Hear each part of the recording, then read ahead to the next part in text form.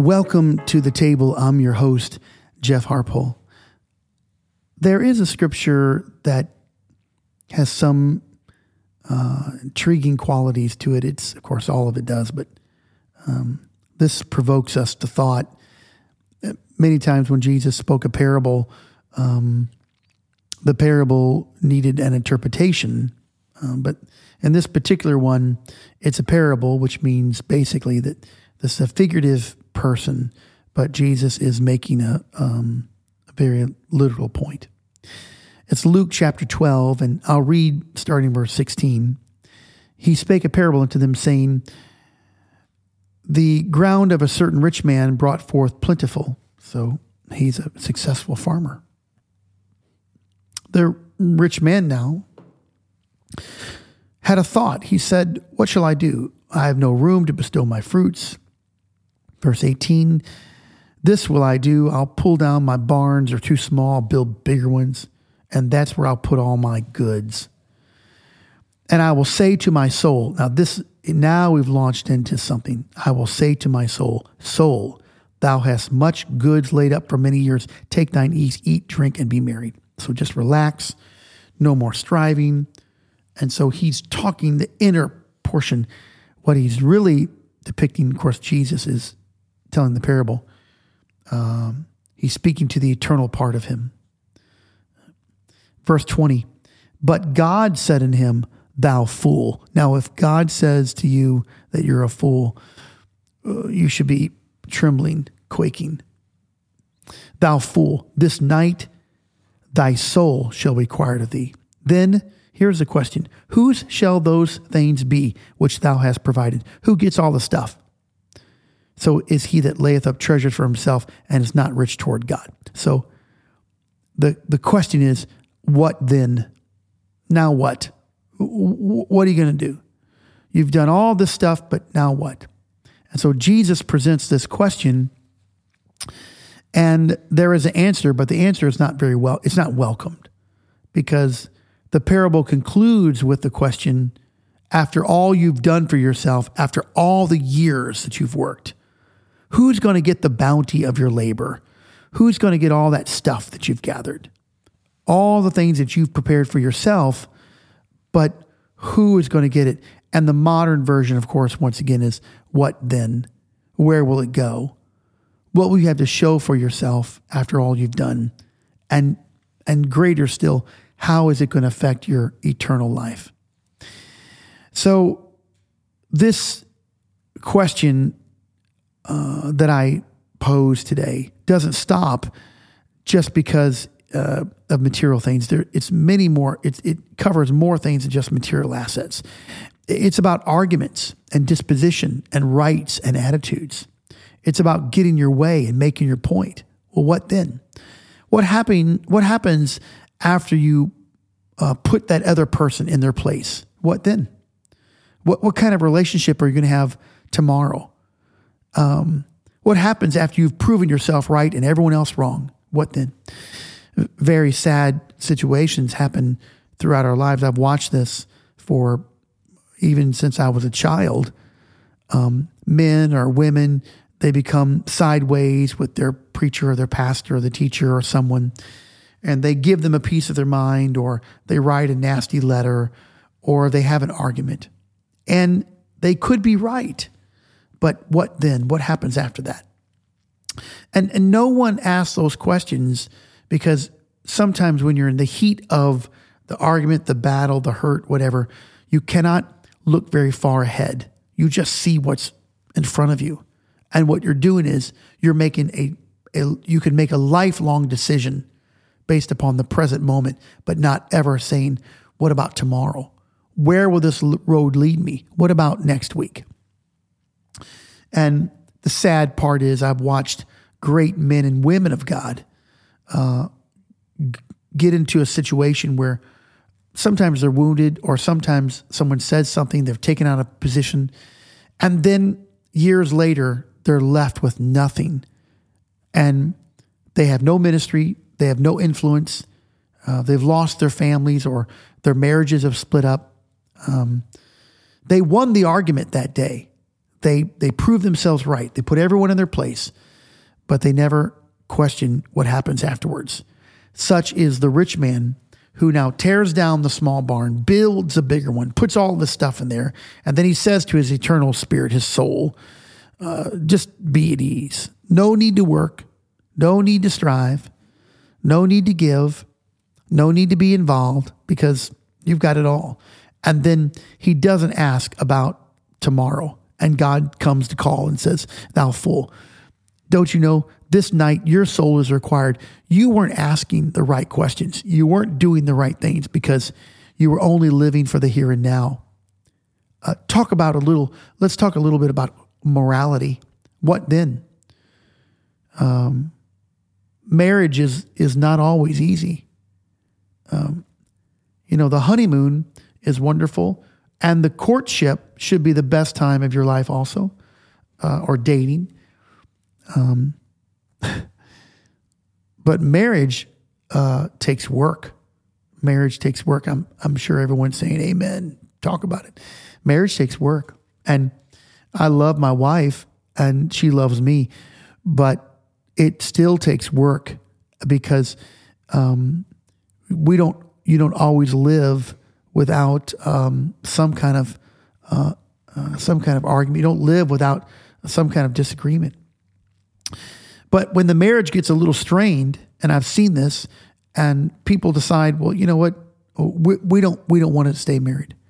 But you didn't ask what then, and lives are torn apart. Before you decide that you're going to go have an affair, go take a look into the faces of your children. Look into their eyes, because your offense is not just going to be isolated to you and your spouse. Ladies, if you're listening to this, before you decide to go have that affair with some man, let me just tell you, your children are going to be ruined and hurt for the rest of their life. Don't think that it's not going to affect them. You'll set in motion things you cannot undo, but you didn't ask what then. So there is temporary pleasure in the affair. That's why people have the affair. But after the sexual affair is over and the romance is not so romantic, well, what then?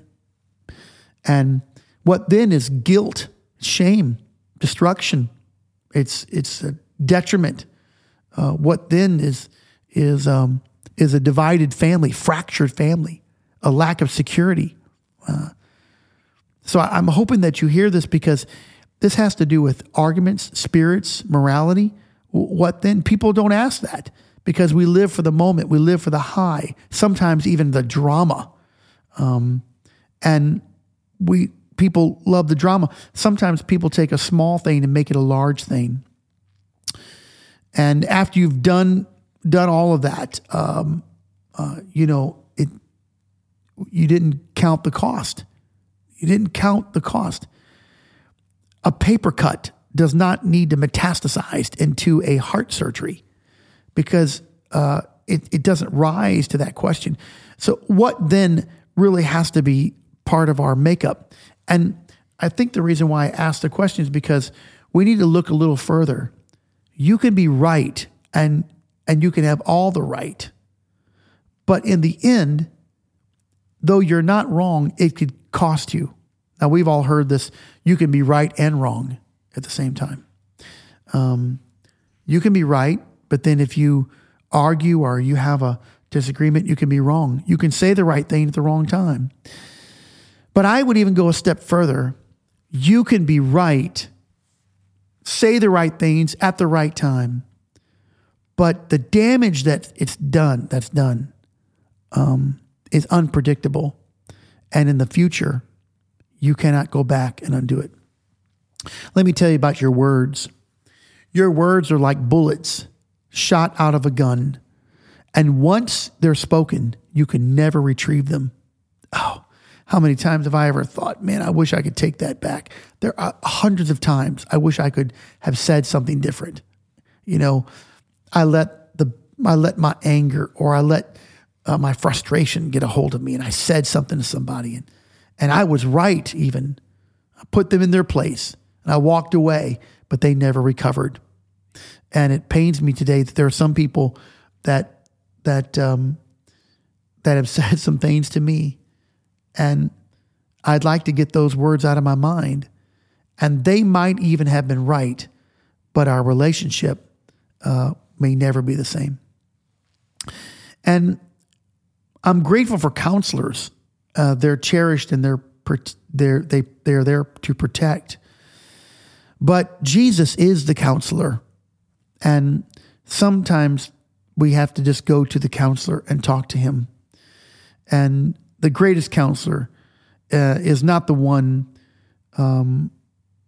that you pay for.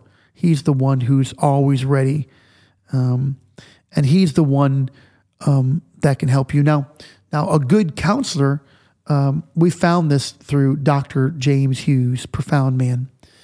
Dr. James Hughes, he doesn't always tell people what to do. He doesn't say, oh, here's the way to fix it. But he does reveal, here's the end of the path that you're on. So you're explaining to him what the problem is or what you're going through. And then instead of him saying, well, here's 1, 2, 3, here's a point, here's a bullet list of things to do. Instead, how many times have I seen him do this? And he's taught me this. What you do is you talk about where that path leads and show the end of the road. If you continue on this path, here's where it's going to lead. And it's based upon history. It's based upon knowledge. It's based upon spiritual insight. Here's where you're going to go. So that means that you're asking, where is this going to take me? This applies to every part of your life. So you're a young person. Well, if you go down this road, where is that going to take you? Education, work ethic, all of that. That dating, I don't know, this shouldn't be a mystery, but you will marry whoever you date. So if you're saying, well, she's not marriage material or he's not marriage material, what are you talking about? You're not going to suddenly marry someone you don't know. So where does it go from there? And eventually you're going to do the wrong thing because you haven't asked where this road leads. So I want to give you this. This is a spiritual insight, and it boggles my mind. And I really have to ask the writer of Hebrews 11. Here's Hebrews 11:24. By faith, Moses, when he was come to years, refused to be called the son of Pharaoh's daughter, choosing, this is where it's at, choosing rather to suffer affliction with the people of God than to enjoy the pleasures of sin for a season. He knew that if he stayed there, he would have pleasure, but the season was going to end, because that's what a season is. A season has a beginning and an ending. Here's what boggles my mind, verse 26. Speaking of Moses, esteeming the reproach of Christ or the Messiah greater riches than the treasures in Egypt, for he had respect unto the recompense of the reward. Is it true? I mean, could Moses see it? That Moses would look down through the annals of time and say, someday, he didn't know, they didn't say Jesus, it was Christ. That's another word for the Messiah. Jesus Christ is Jesus the Messiah, or Jesus the Christ. So it's incredible. With Moses looking down saying, hold on a second, a Messiah is coming, and I esteem the reproach of this Messiah greater riches than all the riches in Egypt. Verse 27, by faith he forsook Egypt, not fearing the wrath of the king, for he endured as seeing him who is invisible. This gives us an indication. Moses was looking forward into something he couldn't see with his natural eye. He kept the Passover, the sprinkling of blood, lest he that destroyed the firstborn should touch them. By faith he passed through the Red Sea as by dry ground, which the Egyptians say to do, but they were drowned. So he was looking ahead, and he said, I've got to ask the question, where does that lead me? Where does this pleasure lead me? Someone ought to be asking, where does that relationship going to lead you? Where does that business relationship going to lead you? Where does that courtship or dating going to lead you? Where does that conversation lead you?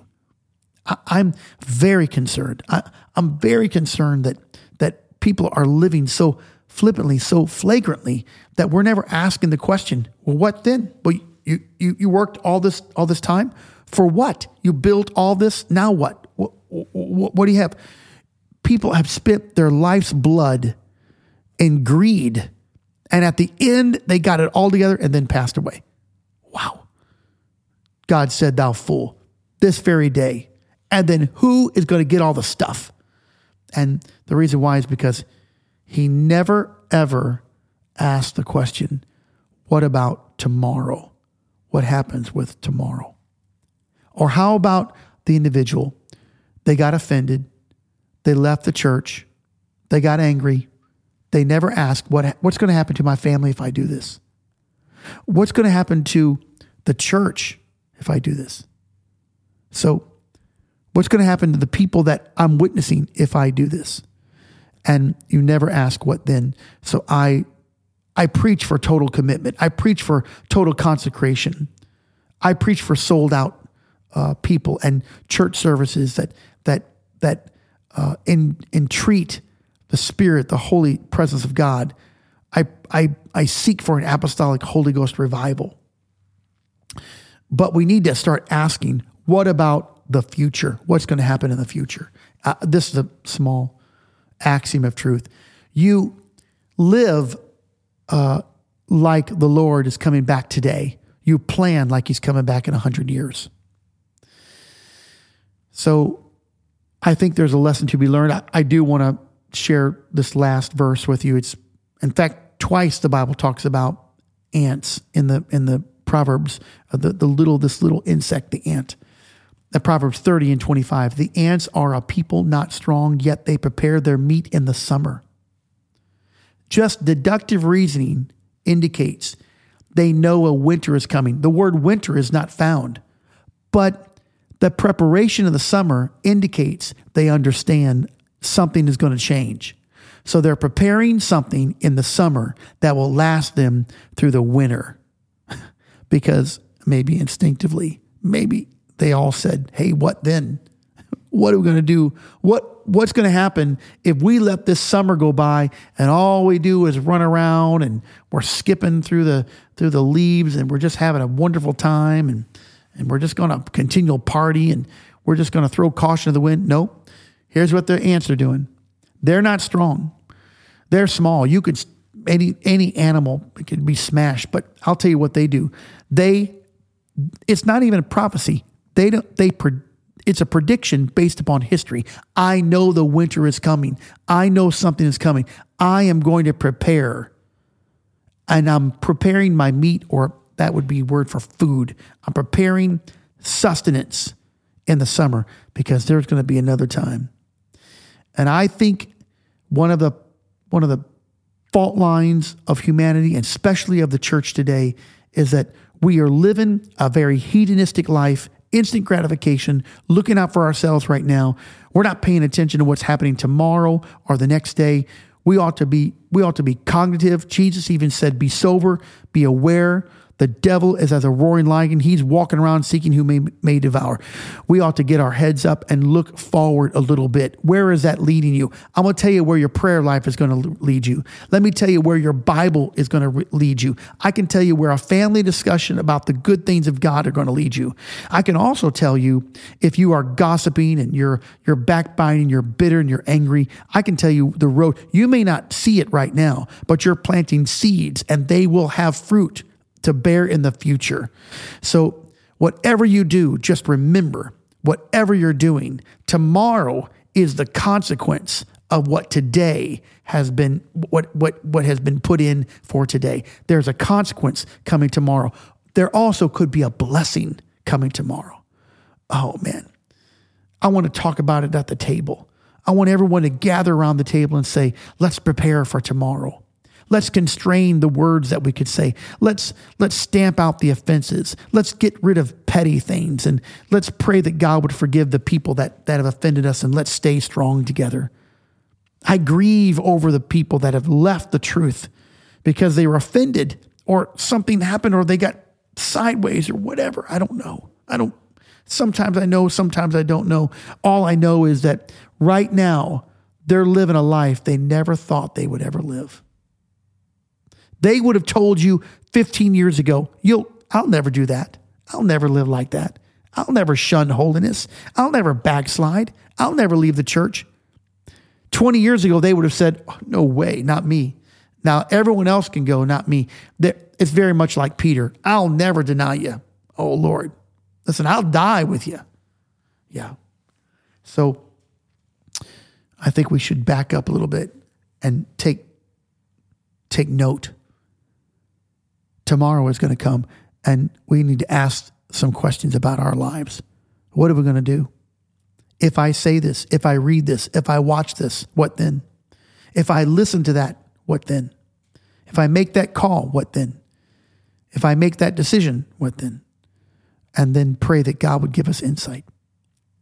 Amen. At this table, we seek for the wisdom of the Almighty God. And I'm so glad you came to this table. And there's so much more to come.